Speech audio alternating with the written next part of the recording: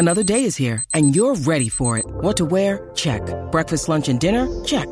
Planning for what's next and how to save for it? That's where Bank of America can help.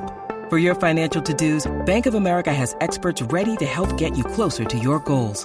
Get started at one of our local financial centers or 24/7 in our mobile banking app. Find a location near you at bankofamerica.com/talktous. What would you like the power to do? Mobile banking requires downloading the app and is only available for select devices. Message and data rates may apply. Bank of America N.A., member FDIC.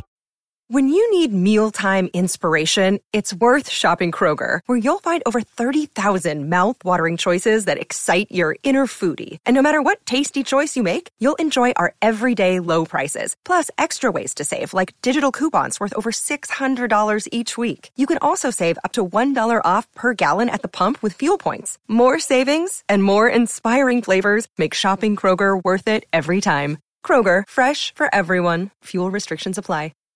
Get in the know. Non-stop Vikings talk. It's Purple Daily on Score North and ScoreNorth.com. Purple Daily, presented by Surly Brewing Company. Sitting at 5-7, Xavier Woods said every game from here on out is a must-win. Would you concur with that? I was going to ask you, what do you think? I haven't done the math. I think it's a must-win. Okay, so we need 10 to get in, is what you're saying?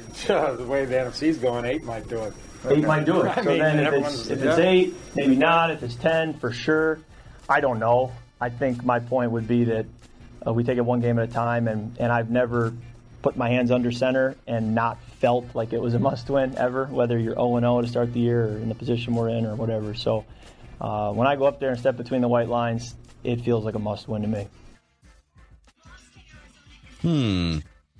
Getting a little testy. Little testy out there at Twin Cities Orthopedic Performance Center. That's about as snarky as I think I've heard Kirk Cousins. Like, he's usually very just sort of vanilla. Like, he's, got to look at the film. I don't know. Purple Daily Vikings Entertainment, Therapy, Mackie, Judd, Declan, and our football-loving friend, 10 years in the NFL. He played in the Super Bowl. He played for the Vikings. He's never lost to the Lions. Have you lost to the Lions? No, they did. I don't know if I want you telling people I played for the Vikings right now. I'm just not really proud of that. No, I've never lost to the Vikings. As a matter of fact, not to the Lions. You lost. Dude, lost we to the beat Lions. the Lions ass one time so bad. Remember the Harbaugh Schwartz fight? I started that fight. What? And I was proud to start. Oh, dude.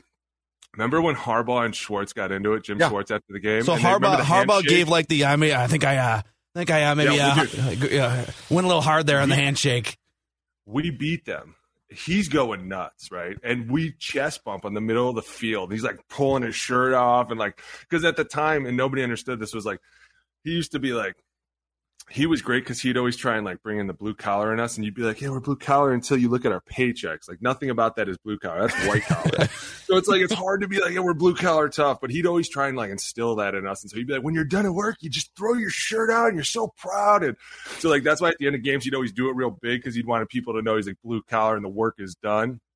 So he chest bumps me, and then he goes right over to Schwartz, and he kind of, it wasn't that he shook his hand, it was kind of he pushed him at the end, and Schwartz wanted to say something, he said, and like Jim dismissed it, and Schwartz follows him down the sides, and all of a sudden a huge melee ensues, and it was us versus the Lions. Dude, it was amazing. It was so much fun. It was, but you talk about what just happened this last game. That was not fun. Nothing about that was fun. And I have to ask Kirk if he's ever put his hands under a guard and not felt the need to win. Yes. Right in. Oh, see, this is why I don't go to pressers, because I'd be like, question in the back. Oh, God, you should show up at pressers. Have you ever stuck your hands under the right guard and felt like it wasn't a must-win game? I'm asking for a why friend, did no one not follow up with that? Why did no one follow up with that? Because nobody's fun anymore. Everyone's all like, I don't want to get in trouble. And I'm like, all right, whatever. But we need to go to a presser. You and me, Mackie, together. Let's light it all, burn it all down. Let's burn it all down. They'd let me in there? They would not let me in there. They'd be like, dude, no. Mike, in the back. Quick question. Who's going to stop you? Who's going to stop you? Yeah. Security. The police. So what is so Kirk's getting defensive. It's what do you think? What do you think? You after that game? No, I would own it. Own it, no, dude. No. Well, but here's the thing. Hey, I threw for 340, 2 touchdowns, and had a 117 pass rating. What do you want me to do? That's kind of the vibe I get. But what would that locker room be like? You just lost to a winless Lions team. You're now 2 games under 500. What's it like in there? You're the laughing meme for everybody right now. I mean, you're the team that, remember how, and this is so funny because remember like it was 2 weeks ago, we were talking about the Big Ten when you lose to the MAC, it's going to happen, but you don't want it to be you. This is that exact situation. Like that's the game. That's not the game you circle and highlight because it's going to be fun and crazy and wild. That's the game you circle and highlight and like, we cannot make errors in this game. We cannot let them back into this game for any reason than the fact that their coach is crazy. Right. And their team starts to believe that maybe they're a little crazy when they're not. By the way, they're just average around, but they come out and they fly around and they don't believe what they hear. And it's like those teams are the most dangerous. And when you walk into that game, if you're not willing to knock them out with the first punch, I mean, you got to just come in and just swing really hard. If you're not willing to do that, then you're going to lose a game like that. There's so much here to unpack because this is so bad. Like the team's not record-wise in terrible shape yet. But, like, you just lost to a team that is a national embarrassment. What was your first thought, like, as that touchdown was scored, as Jared Goff threw a touchdown and the clock hit 0-0-0, as a fan now, but probably more importantly, Booney, as a former player, what's going through your head about the complete and utter embarrassment and meltdown the Vikings suffered? I mean, there's been times in my career where I've been a part of something like that, where you're just a part of like everybody laughing at you. And there are times where you just understand what like, hey man, this is just kind of how the season's going. But for this team, I would be especially upset because of the talent you have around you and the way that you play. But then to lose the game in the fashion that you did, like just these little things that crept up and all of a sudden like a fumble out of nowhere. And then you're in the back of the end zone practically in your coverage. Like even I know you're supposed to have your heels on the goal line. Everybody knows you put your heels on the goal line. Like as soon as he caught that, I was in the car actually driving to hockey and I was listening to it and I heard him hit like, Goff takes the snap, he gets rid of it. And I'm like, man, he's on the 12. How do you get rid of it so quick? Like he really must have known where he was going. And then when you see it's like a simple hitch route and you're like, dude, you lost on a simple, like what was a stick? What the hell are you guys doing? Like these are the things that, while some people look at them and they go, oh, it's okay. One play, they were a little too deep. You're like, no, eventually you start doing that and that becomes the norm and that becomes complacency kicking in. And all of a sudden it's like, well, I don't have to have my heels at the goal line. I know not to let anybody in here. Like these things end up rearing their ugly head on teams. And you can't kind of pinpoint it other than the fact that the team's just undisciplined at times. And when you let it creep in for an instant, as humans and as whatever we are, eventually we get tired and we're like, hey, this play, I'll be fine. I'll make up for it. I'll figure it out. I know I'm not supposed to do this, but I can make it up. And then all of a sudden it's touchdown, game over. There's nothing to make up anymore. It felt like Mike Zimmer was asleep at the wheel on that final drive. So, and again, this is coming from a guy that quit football in 8th grade because we had to run too much. So, like, just like take my observations with a grain of salt here. But when former football players, yourself, Mike Golick goes on Pro Football Talk TV this morning or whatever day it was yesterday. And he's like, I don't know what they were doing on defense. Like I've watched football for 30 years. I don't know what they were doing. And like looking at the numbers, Jared Goff is one of the worst quarterbacks in the NFL when pressured. And the eye test would tell you that too. He gets super flustered all the time when you pressure him. On that last drive, they sat back. Corners were playing back 8 yards. They were rushing 3 and 4. They were doing nothing to make him uncomfortable. Mike made a point, though, and he was kind of right when he said this. He was saying, like, they were like, with the rush 3, what were you thinking? And he was like, we just weren't covering well. So I thought, what's the harm in adding an extra body? Which is great. Like, it makes a great point. You're getting close to the goal line. As you get down there, the windows will naturally shrink, and then you add another body. Well, now you're closing them even more. But my problem is, like, you're letting these guys out of bounds consistently on this 2-minute drive. Like all these things that you know not to do, like you just got to cover the sideline and the end zone. Keep them in the middle of the field the entire game. And when you let them out and stop the clock, and then like I said, the last play, you're undisciplined enough to not have your heels on the goal line and just wait. Hey, man, they're not really going to have much time. There's only 10 seconds. He's going to, if he feels any pressure, he's going to roll. Something's going to happen. Then we cling on to guys. Like, it's just all these things that you talk about making in a pressure moment, in a pressure situation. And when you don't have that, you just show me that you're undisciplined. Which gets to this point.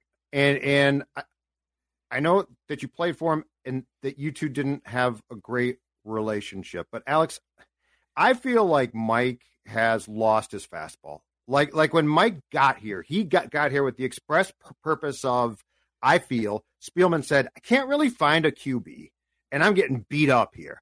So I'm going to hire one of the best defensive minds I can find to try and stop Rodgers, Stafford at the time, Cutler at the time. And Mike did a really good job through probably at least 2017, 18 or so. But in watching that game, and this is not the first time, there's a lot of fault to go around for why these games are so close. But I feel one is Mike's defense and the things that he was once known for have either been figured out or they don't work. Case in point, Cam Dantzler on the play that you're talking about. Cam Dantzler used to be the type of guy that Mike would take and by year 2 or 3 was really molding, like was a smart player, was doing things. And instead in training camp, because I felt what transpired on that last play Sunday goes back to training camp. When Mike sort of like threw up his hands on Cam and said he can't play. And I think week 1, he just scratched him.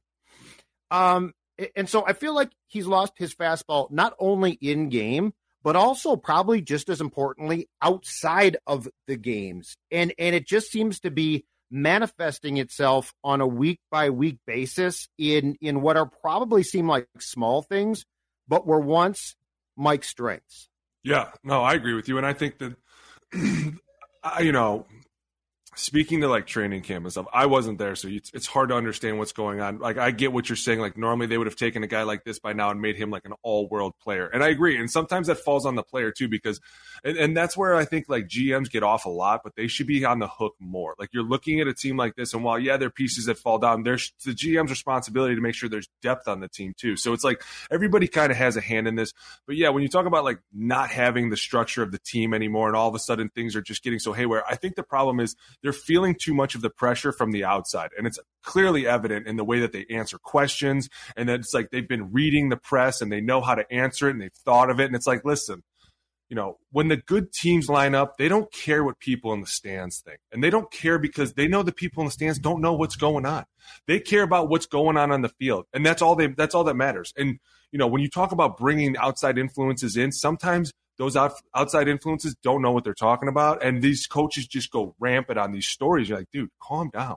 They don't even know what they're talking about right now. Like, we know what's going on and we know we're okay, or we know we're not okay, but we're trying to figure it out. Like, there's no reason to press panic. And it feels like, especially with their relationship he has with Kirk, like it feels like in a bad game situation, just the demeanor of everybody's just always so down. And it's like, dude, this is going to be a hard-fought match. You guys all got to stay in it and stay positive because when you go into that slump of like, man, they kind of hit us harder than we thought, you can't recover from that. Like, you can't mentally get ready for the game in the second quarter. Like, that just doesn't happen. Dex, can you play that Kirk clip again? Sure.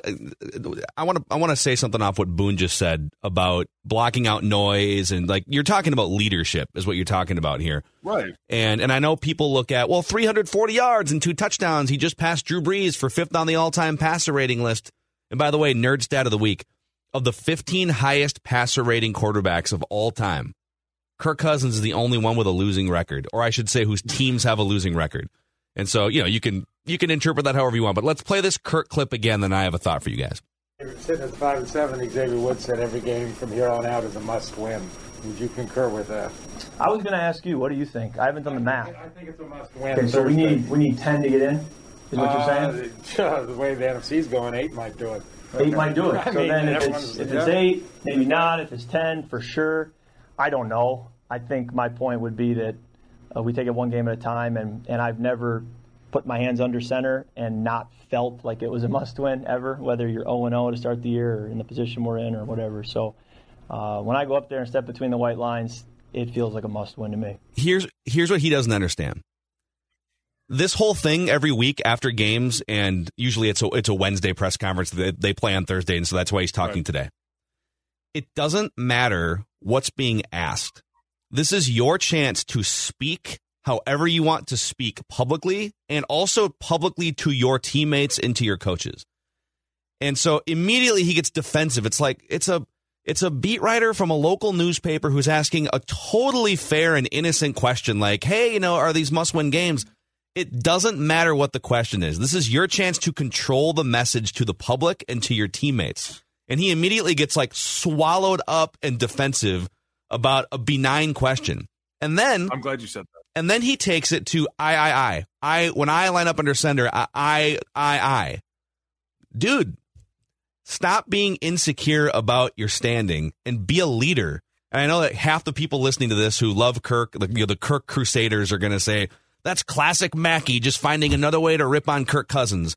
But Alex, I look at this dude. He puts up 300 yards on a regular basis and over 120 career starts, and his teams are below 500. And I think there's a leadership chip missing from him, and that exchange was kind of an example to me.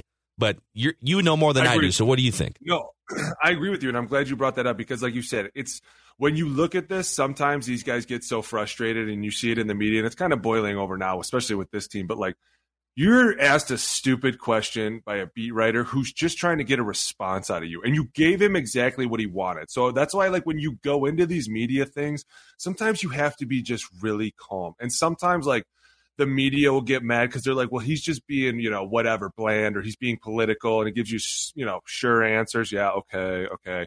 But I think a lot of it is because guys don't want to fall into this trap of where it's like you get back into banter with the media, and now all of a sudden people look at that and start blowing that up and start looking at that as like, oh, look at this. Now they're really pissed. They're starting to fight with the media as a local beat writer. Like, all these things start playing in. And so, when you look at that, like, as Kirk, as the leader and as one of the highest paid guys in the NFL, frankly, like, you're responsible for being the calmest dude in the calmest situations. Like, that's what everyone's looking at you to do.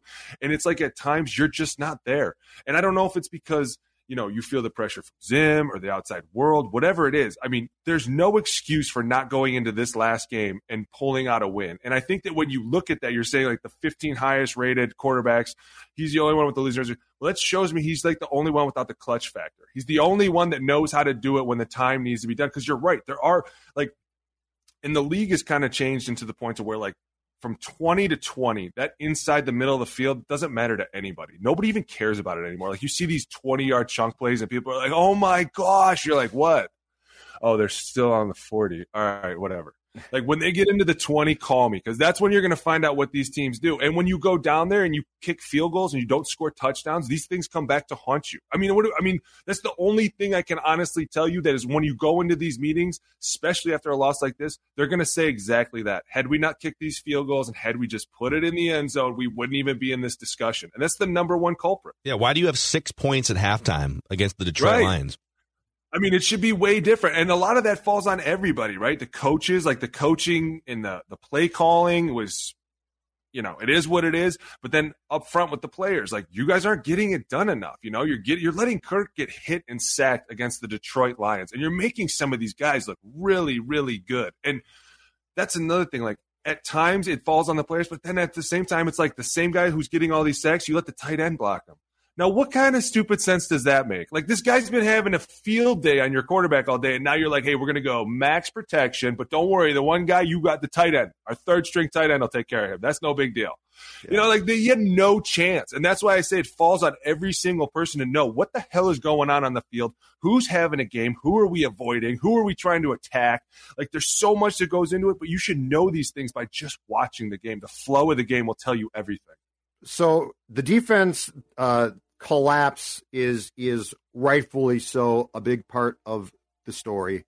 But I feel like the one thing that was discussed immediately after a little bit, Booney, but has been buried, and what I really want to talk about is what goes to your former position group. Oh, boy. Explain to me, and this is on the head coach because it was allowed. He signs off. Explain to me. Don't do it, Chuck. Explain to me when Christian Darrisaw goes out, and I am not a Rashad Hill stan or fan, okay? Right. But he started the first 5 games, and he is a backup. I mean, I said this in training camp. I don't think he should be starting regularly, but he is there because he is your backup tackle, right or left. What would be going through your mind? Let's just explore the territory of when instead of putting Rashad Hill in, you say, I'm going to move struggling right guard to left tackle. I'm going to take center who's playing pretty doggone well for us and move him to right guard and take benched guy and Garrett Bradbury and put him at center. And in week 13, this is damn near fireable, I think. In week 13, 3/5 of your offensive line is rejiggered because you don't want to put Rashad Hill in go. There's so many hands in this cookie jar. Number one, I just talked about, it starts with the GM. You don't have an adequate swing tackle. That's like one of the most main positions you need to have. And then, like you said, where's Wyatt Davis? Like, where are these guys that are supposed to be showing up? Like, hey, man, as the season goes on, these role players, these depth players become huge and super critical because you are going to have guys that leave the game. And you're going to need someone that comes in that can at least do something. Like, dude, at least just stand in front of them. But when you move, you're struggling. And I'm so glad you said it like that. You're struggling right guard to left tackle. Like, that just makes no sense to me. So at first I was like, man, this is going to be a field day. And he didn't start very bad. Like, it didn't look bad until maybe like 3 or 4 series in, and then all of a sudden the pressure just started becoming like insurmountable. And it was a lot of Ezra Cleveland too messing around too. And I can't imagine how hard it would be though, because I've done that where you play with a new center and a new tackle and you're kind of like, nobody knows where we're fitting in on this puzzle, so let's just make it look good. But they're setting too flat at times, and at times they're setting too deep, and you're like, dude, what? And they're getting pushed around at a left tackle position. But if like that, I can't really blame Ole. Like, you kind of went into a situation that you didn't really control, and I applaud the fact that you stepped up and did a good job for the day. But it falls on Spielman. Why do we not have guys that we can plug in here that are just naturally tackles? Why are tackles playing guards and guards playing tackle again? And all of a sudden we're moving everybody around. Like, this is why I say there's so many times the GM goes unchecked because everyone's focused on the coach. And you're like, well, listen, as a coach, I'm kind of like, dude, we can't even put some of these guys in here. Now we're rearranging our entire offense to circumvent our offensive line. And at the same time, when we don't win, the coaches get blamed. And it's like, dude, this is just a vicious circle. And this is the circle that continues year in and year out with these crappy teams that get on the carousel of like mediocrity of 8-8 is fine, or now it'll be 9-7 and 7-9. It's like, dude, it's just too much at times. And so you're like, when you're looking at this, Spielman's got an ugly hand in it. The coaches have an ugly hand in it, but the players also have a hand, because just to go out to lose to the Lions is downright awful. And that falls on the players. What goes in? Because my guess is there's discussions behind the scenes the last 2 or 3 years about offensive line, and Brian O'Neill has been developed, and I think Brian's great. Ezra Cleveland, I think, is coming along. So it's not like it's a total wash, but in general, right, the last 5 years or so, they've had a really hard time solidifying the offensive line. They have poured some draft capital in, first, second, third round picks. Bradbury turned into a bust. Wyatt Davis, like you said, is a no-show. And I'm guessing that the tug of war between Zimmer and Spielman is Spielman saying, listen, I'm getting you good players here. Why is your coaching staff not maximizing these guys? Why are they not developing these? And Zimmer's probably saying, we're doing what we can. You're whiffing in the draft, right? Like, you've been in these meetings for a decade plus. Like, how much is it if an offensive lineman busts, like Garrett Bradbury, or let's say Wyatt Davis, for whatever reason, just like isn't panning out? It's year one, so it's not fair to say that. But is that a talent scouting issue, or is it, hey, these guys are talented, but someone needs to mold them, and the coaches are failing? And then there's a player aspect in year two. But how do you see it? Everybody's an idiot. I mean, everybody from the fans on over. Because, listen, everyone keeps saying this. Let's draft an O-lineman. I keep telling you guys, they're not making them like they used to. Stop. You don't want any of these young kids anymore. They don't know what they're doing. They just suck. Why? I don't know, because their moms babied them their whole life. Like, after my generation grew up, everybody else got babied. So now when these kids get yelled at, they cry. They physically cry, and you're like, dude, we're in a game. What are you doing? Bro, wake up. Like, I had Garrett, come on. Like, I'm looking at these guys like, bro, where did they make you? I am not from where you're from. And you look at these O-lines, and the best ones have veterans all over it. Why? Because the veterans understand it. You don't need to tell me how to pass pro on a 358. I'm not an idiot. I've been there against the best guys, and we took hours and hours and hours to sit there and go, this is what's the best against this guy, and this is how we're going to attack this guy, and this is how we're going to play this guy. You get these young kids in there, they're like, oh, man, I don't know, he likes to spin, quick off the edge. Dude, you better know more than that, because he's going to eat you in a minute. Like, these are things that go into looking at it. And when you look at this team, they're not in a rebuild mode. Like, I get when teams are in rebuild modes, they go for young players. We want to build these guys up together so that all their chemistry is right. You're in a win now mode, and you went after young offensive linemen when you should have went out in free agency and been like, listen, Joe Thuney, what do you want? God, that's a lot of money, dude. There is no offensive lineman worth that much, but if you say so, I guess so. Like, these are things you have to do. And you can't just continue to build on a defense, because eventually your offense starts to struggle and everyone's looking around like, what's the problem? Because then the defense starts to suffer because you're not converting third downs, or you're not converting touchdowns. You're kicking field goals and the defense is feeling the pressure more and more. It's like all these teams that are understanding how to do it. Like, you look at, and I say this again, like Tampa Bay and New England, those two teams, their whole offensive lines are all veteran dudes. Like, yeah, they went on forward on Tristan Wirfs, and that kid was incredible year one. Like, he was balling out. Like, he was probably one of the best first-round picks that year. The year that they went to the Super Bowl, that was insane.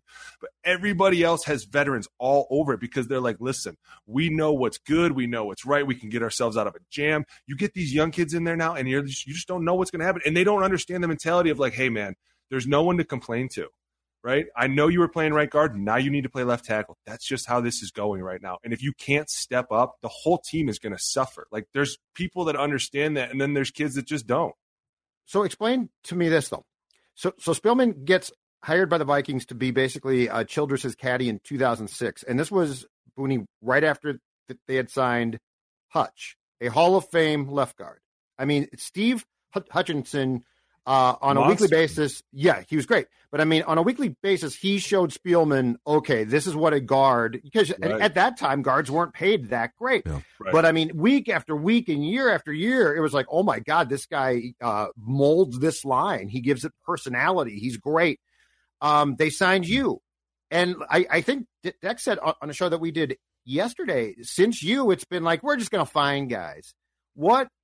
I pissed him off.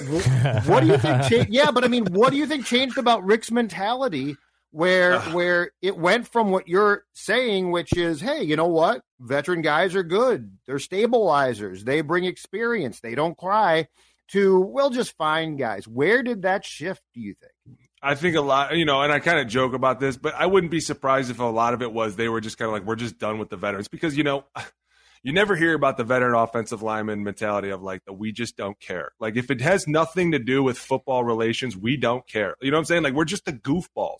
And so I think that kind of pisses a lot of people off, especially the GMs, when they look over and see the old lineman playing catch while the defense are practicing. You know what I'm saying? Like, we're playing a full-on scrimmage with each other, and they're like, someone going to take this serious? Like, no, boss, I'm going to get my face ripped off this week. I'm trying to have a little fun with it. You know what I'm saying? Like, they just don't understand why we're goofy and like to have a lot of fun, don't care about anything. But like, you pull me into a meeting and all of a sudden it's like, yo, I got you. I'm a tentative. I'm here. What do you need? That now. Don't kill that. That's stupid. But then all of a sudden you turn around and you go, well, they think they can also develop guys. And I don't mean to blow everybody out of the water with this, but the coaches are not what they used to be. And these guys just don't understand these little intricacies, and they don't understand how to coach anymore. And I don't know if it's because the players have changed and they're not receptive enough to like true coaching, because when you do, sometimes you have to like really cut into a guy. And, as kids are getting older, they're starting to realize like, oh, well, I don't have to take this, or I don't have to listen. Like, there'd be times when I was older in my career where guys would just get filleted and they'd be like, I don't need to listen to this. And you'd be like, no, you do. Everybody does. Like, dude, you don't understand it. You are not special. It doesn't matter where you were drafted. When you put a tally in the L column, everybody's a victim here. We're all going to get ripped apart. And it's like, there's these coaches sometimes that fall into this like, well, I don't want to hurt everybody. I want everyone to be my friend. And you're like, listen, man, coaching sucks. And it sucks because it's a love-hate relationship. And a lot of times I hate you because you're just cutting me in. But all of a sudden I start to get mad at you, and then I want to play better to prove you wrong. Like, this is the whole mentality of how to get people to play better.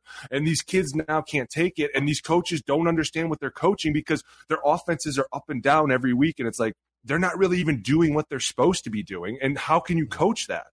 There was also a pretty long period for like 10 plus years, even maybe going back into the 90s, where the Vikings had a tradition of leadership coming from the offensive linemen, like where offensive linemen would speak on behalf of the team in a big spot on a Wednesday or after a game.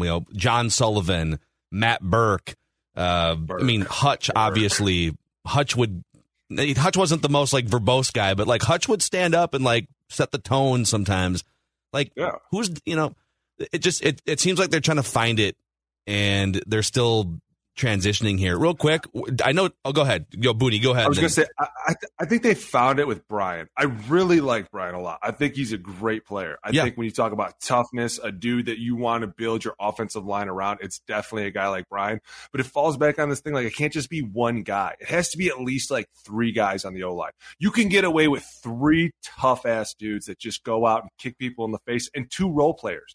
Like, that's how an offensive line's kind of built. Just 5 shaggy dudes that go out and do their thing, and they come back and they give you a lot of intel. Like, when you just have one guy that's doing it all, eventually he's kind of like, well, if no one's going to follow me, then I guess I'm just going to kind of fall back into the pack. You know what I'm saying? Like, he falls back sometimes into that like mediocrity phase where you're like, dude, break yourself out of that. Just continue being the one guy in the field that's kicking people around, no matter what it looks like, even when you're on film. Because you got to think, too, when you're watching that film in that offensive line room and you're watching your right tackle just destroy dudes and the other 4 guys are, like, getting pushed in the backfield, what do you think you'd feel like as an offensive lineman? Because we're all watching the same thing. We're all thinking the same thing, like, what the hell is everybody else doing? Yeah. Purple Daily, by the way, is presented in part by our friends at TCL. TCL, do not kill the messenger for the TV that you watch that garbage on Sunday. The picture was amazing. But the if you game broke was it, buy a new one. TCL is offering up a new lineup of award-winning TVs delivering the most entertainment with stunning resolution, all at an affordable cost. Enjoy more of the things you love with TCL. Sorry, Jed, go ahead. So to explore or to go down this path here, Boone, it seems to me in the teams that I covered, going back to the 2003-4 Packers, who had a really good line. It was Flanagan, it was Wall, Rivera, Tauscher, Clifton. and Clifton. But what I was going to say is, and I think where Brian is at a disadvantage is, I have never seen an offensive line be good with one guy who is the guy, and then everybody else is sort of meek and doesn't really know how to pull. Like, it's always a group. It was Burke and Hutchinson, and it was the whole group, or at least 3/5 of that group who were really smart and had strong personalities that coaches might not have liked, but they just put up with. Right. So I think that's the Vikings' problem here. Like, you can't just have one guy, oh man, he's good, and the rest of them aren't really that good, and they sort of know. Like, I think the problem on the line too is, if you're not that good, you're not stupid enough to think you're good. So, like, O'Neal knows he's good, but, like, who's he playing by who's like, I'm really good too and really smart? Like, to build a good line takes a lot of smarts and work, but by the GM. Yeah. And if you're just like, if you feel that in week 13, you can take 3/5 of a unit that operates like a group of cells in a body and just replace them, you don't have a line then. You've got 5 different guys. And the problem, too, is, like we said, you don't have anybody good enough to put in there. Like, normally a normal team would have a swing tackle that they'd be like, this guy fits in. He practices a lot with the ones. He gets the chemistry. Like, I'm not even kidding you. And sometimes it's so hard to relate to people. Like, when I was watching this game, I'm like, man, this is a lot of pressure for a Lions game. Like, I'm going back and I'm watching it. And it's because Ezra Cleveland's put in a bad situation because he doesn't know how everyone's setting, so he's just setting flat. And then all of a sudden you look at Oli Udoh, and he's setting like he's a guard at left tackle, so he's setting flat. And it's like, I would be okay with that, but then it's on like a 3rd down where it's a 5-on-5 protection. You know they're going to stunt, and they did a simple twist, and Kirk gets like ejected from a freaking F-16. He gets hit so hard. You're like, dude. But you see what I'm saying? Like, that's why I say this is so tricky and complicated to explain, but it falls on everybody. Number one, it falls on the coaching staff. Why are we in a 5-0 when we have Oli Udoh at left tackle? Like, when we went into really bad games and we had to move people into positions that they didn't belong, everything went back to super basic, because you don't want to put yourself in a position where your quarterback's getting hung out to dry by a defensive end. And it's, it's also falling on, like, the players, like, hey, listen, we have minimal time to do this. We need to get together. We need to practice this. Like, there's so many people. And then not only that, but you're coming into a short week now, and it's like, where's everyone going to be playing? And at the same time, you have to get really mad at the GM, because this is like the same thing for years and years. And Judd, you said it. You can't just have one ass kicker and 4 of the guys are like, sure, okay, cool. We're trying to do that, but it's coming. Like, you got to have 3 guys out there, because I'm telling you, as a guy that once had to do it and as a guy that was young that watched other guys do it, if you can find somebody that's just out there kicking people in the face and they turn around and see you there, it builds confidence in each other. It builds momentum. And I remember when I came here, they said that to me, like, we love the fact that you played with Anthony Davis. So you guys tried to literally kill people at times. And it was fun to watch that. And we're really hoping that you can do that with Matt. And I was like, I'm all about it. Matt seems like a groovy cat. Let's go have some fun. And he seemed cool at first. And he was like, and he told me, the one thing I need is just a partner in crime. Like, I've never had that. And as a player, you know, you never know what to think. Everybody could say they're tough until they are. But when you talk about these guys, like Brian just doesn't have a partner in crime to go with him, to be like, yeah, man, you want to go fight somebody? Let's just go fight somebody for no other reason than it's fun to do. Like, you need guys. And that's why this game is so crazy, because you throw emotions into it and you throw technique into it. And then all of a sudden somebody just throws a fist fight for no reason. And it's like all these things start interjecting into your team. And that's what builds this like rally moment and this fun times. And like, yeah, we lost the game, but I'll tell you what, we beat the living hell out of those guys. They'll never forget about us. Like, those are the things, instead of being like, yeah, we lost to the team that hasn't won in 364 days. It's crazy, I know, right? Sounds to me like someone's ass needs to be fired, and we're going to get there in just a second here. But I got to say, we are super proud of Judd Zulgad. We're a little weird. So last night we went to a Mexican restaurant with our friend Patrick Royce for a little gathering in Golden Valley, and we're like, God, what's Judd going to do? Is he going to fall off the wagon? He's like, don't sweat it, guys. I got it down. I can go out to a restaurant on Olivia and still have a good time, and not just sit there and eat celery. Booning all those chips and dips and everything. Moderation, cheese, baby. Cheese Moderation. Right in front of me. But thanks to my friends at Livia Weight Control Centers. The temptation, I was like a well-honed guard. I kicked temptation's ass to the curb. That's right. And you can join me now. In fact, join today. Save 50% off the program. Your first visit is free. I am down 28 pounds and am 211 right now. Plan to get down to 200 pounds, and I plan to stay there. 855-GO-LIVEA, Livia.com, Livea.com. Here's the best part. My brain rewired. Temptation, no problem. Livia has helped me establish a Zen-like mode where I am a professional athlete, at least when it comes to losing weight. A six-pack machine, Judd Zulgad. Also, if you're a business owner out there, Federated is here to help you just protect and manage your business, your employees. Risk management is the name of the game when it comes to Federated. All kinds of resources and people that can help you. They're one of us, based in Owatonna, Minnesota. So check them out online at federatedinsurance.com. And remember, at Federated, it's our business to protect yours. Declan, whose ass? Whose ass? Multiple accomplices have been named in this week's edition of Declan Wants Someone Fired. Someone needs to fan Alex here. I'm sitting up here. Okay. So here's where I'm at. When you lose to a winless team, and we've kind of talked about it so far in the first 35 minutes or so of this pod, but imagine losing to a team that has not won a game in 364 days and losing to a coach who has never won in the NFL before and one of the worst quarterbacks to waltz all over you with no timeouts and less than 2 minutes. And what if your left tackle goes out and you completely reshuffle your offensive line for whatever godforsaken reason? So I want the following people, multiple people, to come on down because your asses are fired. Yes. Mike Zimmer, Adam Zimmer, Clint Kubiak, Rick Spielman, Phil Rauscher, Rick Dennison. All of you come on down. All of you come on down. All of you deserve to be fired. They're not going to have a team next week. That's fine. It doesn't matter what they coach them last week. They play a game in 48 hours. I don't care. Boone can do it. I can do it. Hey, I'll do it. All these asses are in a stew of being fired for right now. They're all at fault in some individual way. Spielman can't draft. Zimmers can't coach. Kubiak doesn't know what he's doing on offense. We're running through this offensive line for godforsaken reason. All of you, come on down. 6 people in one episode have just been fired. Yes. Your asses are fired. Fire their asses. Father and son. Can them. Wow.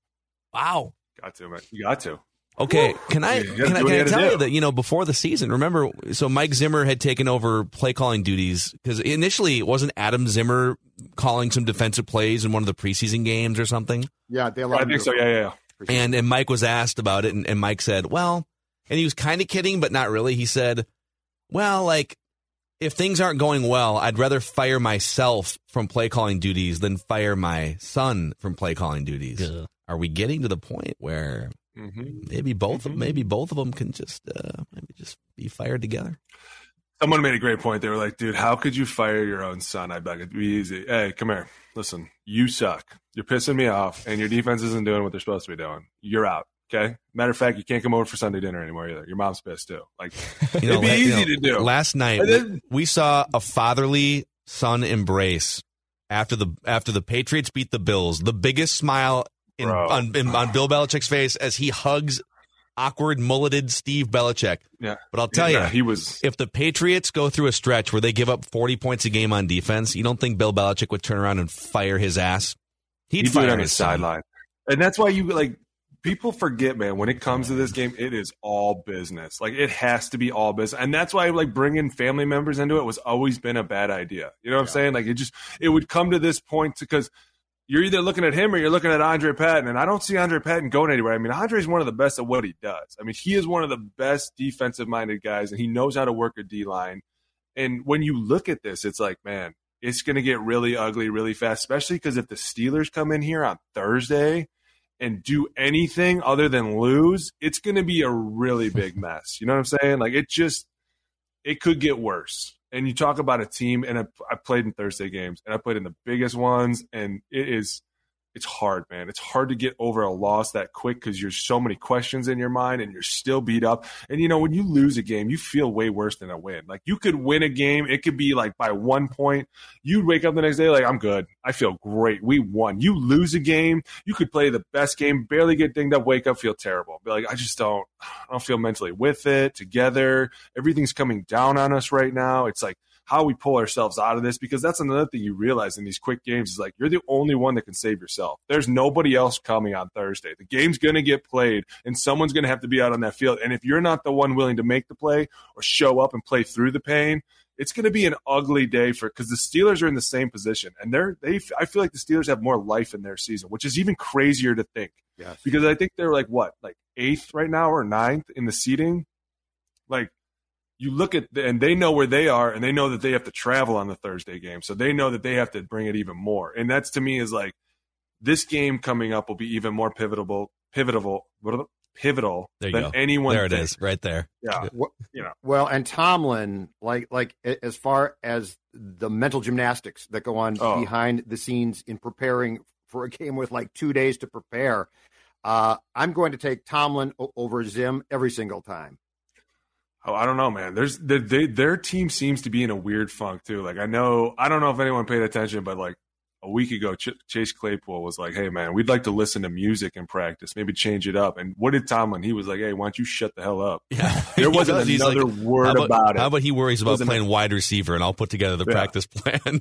There was not another word question asked. Like, these are the things. Like, even when you look at that team, you still think the respect factor between Ben, and obviously Ben's a different cat with Mike Tomlin because they've been together for years and years and years, and they won Super Bowls together. But the respect that they have, but the respect that everyone has towards the coach, and everything's just so. But they know they're in that position too. Like the Vikings are. This Thursday game is coming down to be if you win this game, you keep yourself alive. If you lose, you really plummet way down there.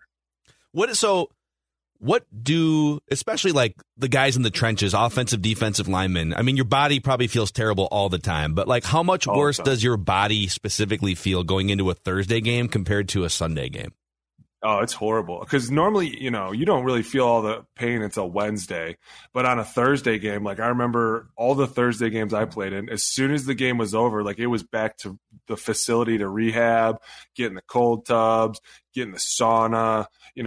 Normally like a bunch of the starters would go upstairs, start getting the books open, start reading, looking, watching film, getting things going. I mean, the days are so long. They turn into like 20-hour days because you're cramming so much in, because you don't want to make it just a vanilla game.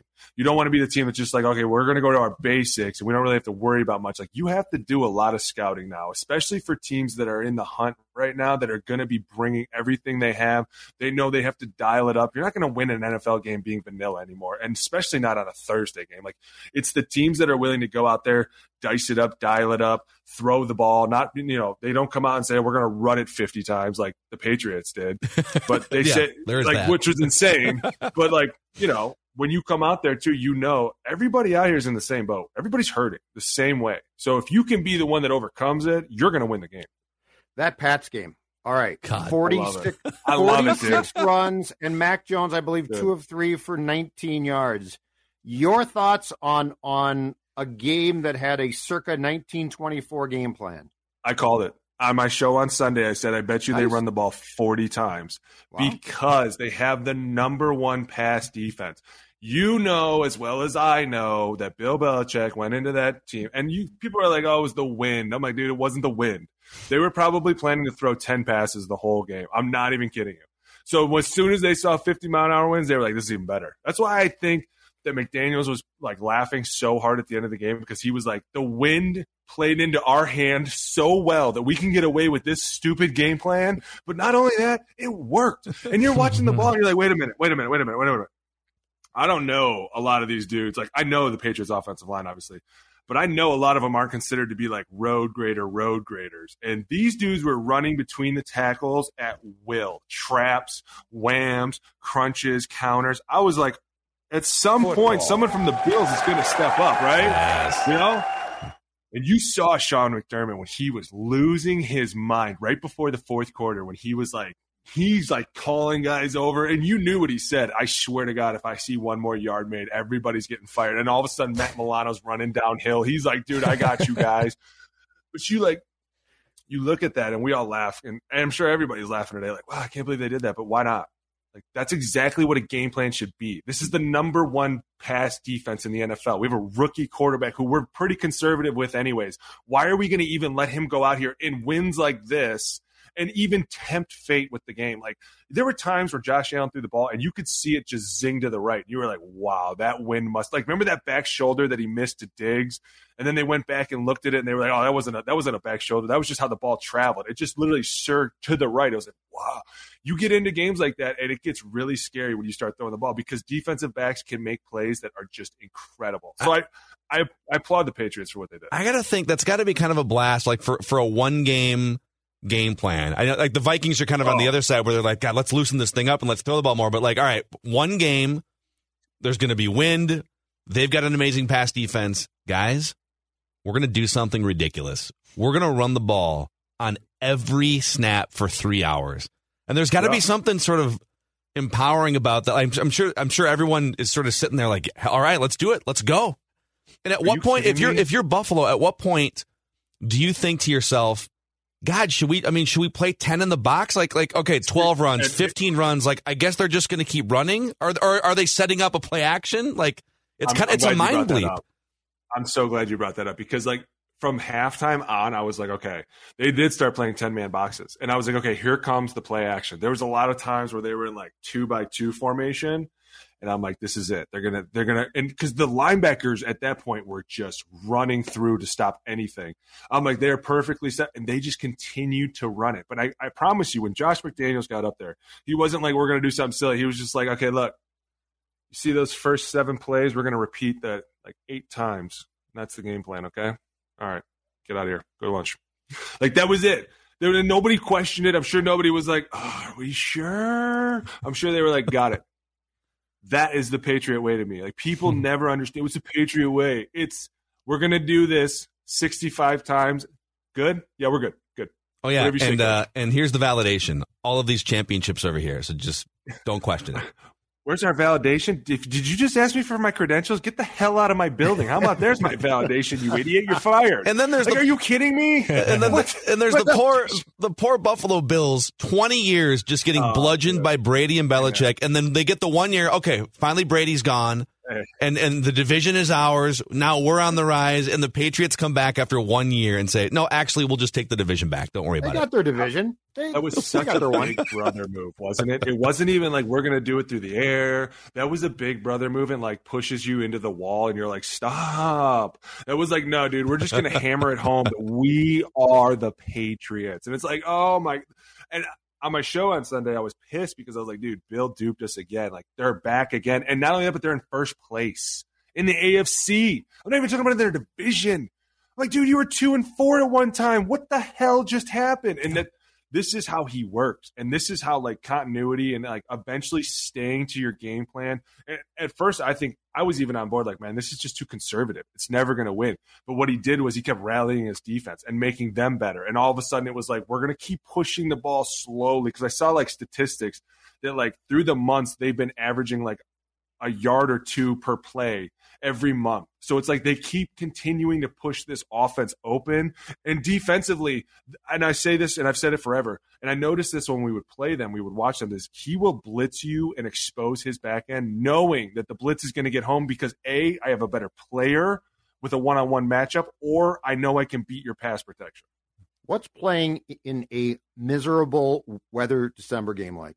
So much fun. Are you kidding me? I'll tell you right now, we played in the Packers game, and I think it was the game right before the championship game, the year we went to the Super Bowl, and it was the polar vortex. It was like -30, right? And everyone's like, and all the young guys are like, oh, it's okay. I heard that their field is heated.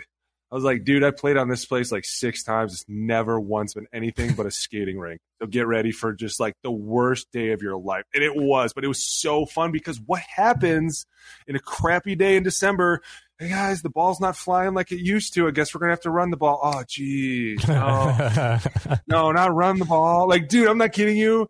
You guys are like, what would you guys have done with 45 run plays? If you just give us the first play of the game as a run, your offensive line won't complain the whole day. We just don't want to pass block the first play because you don't know what the dude across from you is bringing. You know what I'm saying? It's like you need that one pop. And the best was if you started the game with a naked or a waggle, oh my God, it was like we wouldn't complain about anything the rest of the day. Nothing.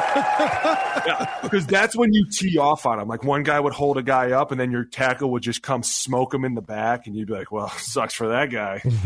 Are you could you play for Dan Campbell?